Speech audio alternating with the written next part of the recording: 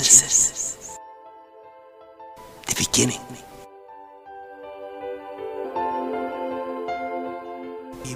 We will have a look at it, how it happened. He spoke, and then the result, it was there. How man was created, human beings.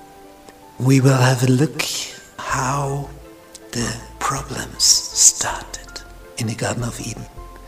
And we will have a look how the different languages developed and how this earth was destroyed by a flood.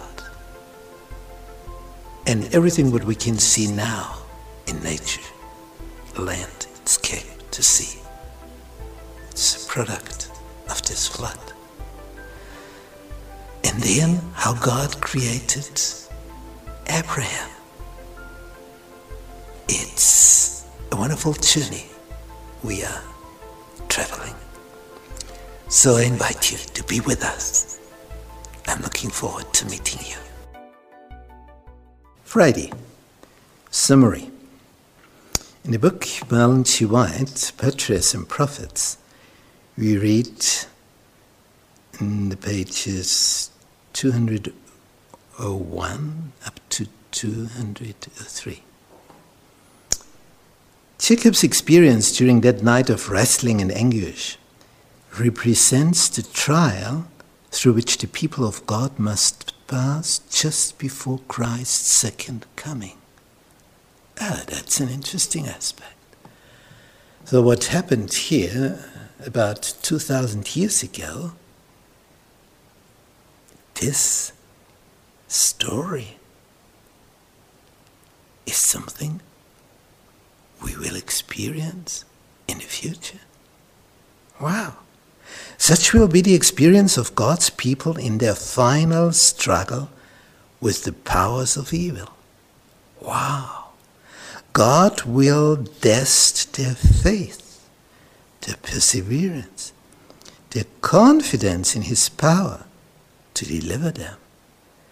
Satan will endeavor to terrify them with the thought that their cases are hopeless. Ever heard about that? When you look into the mirror and see all the dark spots on your clothes, on your character, you have said, well, I won't do this anymore. And what happened? It happened a second and a third and a fourth time. It was a habit already. And you fought against your habit, and it happened again and again. And you look into the mirror and all the dark spots you can see of your character. And what do you think? My case is hopeless. But that's the devil. That's not God telling you about this. And in the future, when we are full of fear, then we will think that our sins have been too great to receive pardon. That's the devil again. That's not God's words. They will have a deep sense of their shortcomings. And as they review their lives, their hopes will sink. But remembering the greatness of God's mercy and their own sincere repentance, God's mercy and their repentance, they will plead His promises made through Christ to helpless, repenting sinners. Their faith will not fall because their prayers are not immediately answered. They will lay hold of the strength of God as Jacob laid hold of the angel. And the language of their souls will be, I will not let you go except you bless me. These were the words of Jacob which he said to the angel whom he was wrestling with.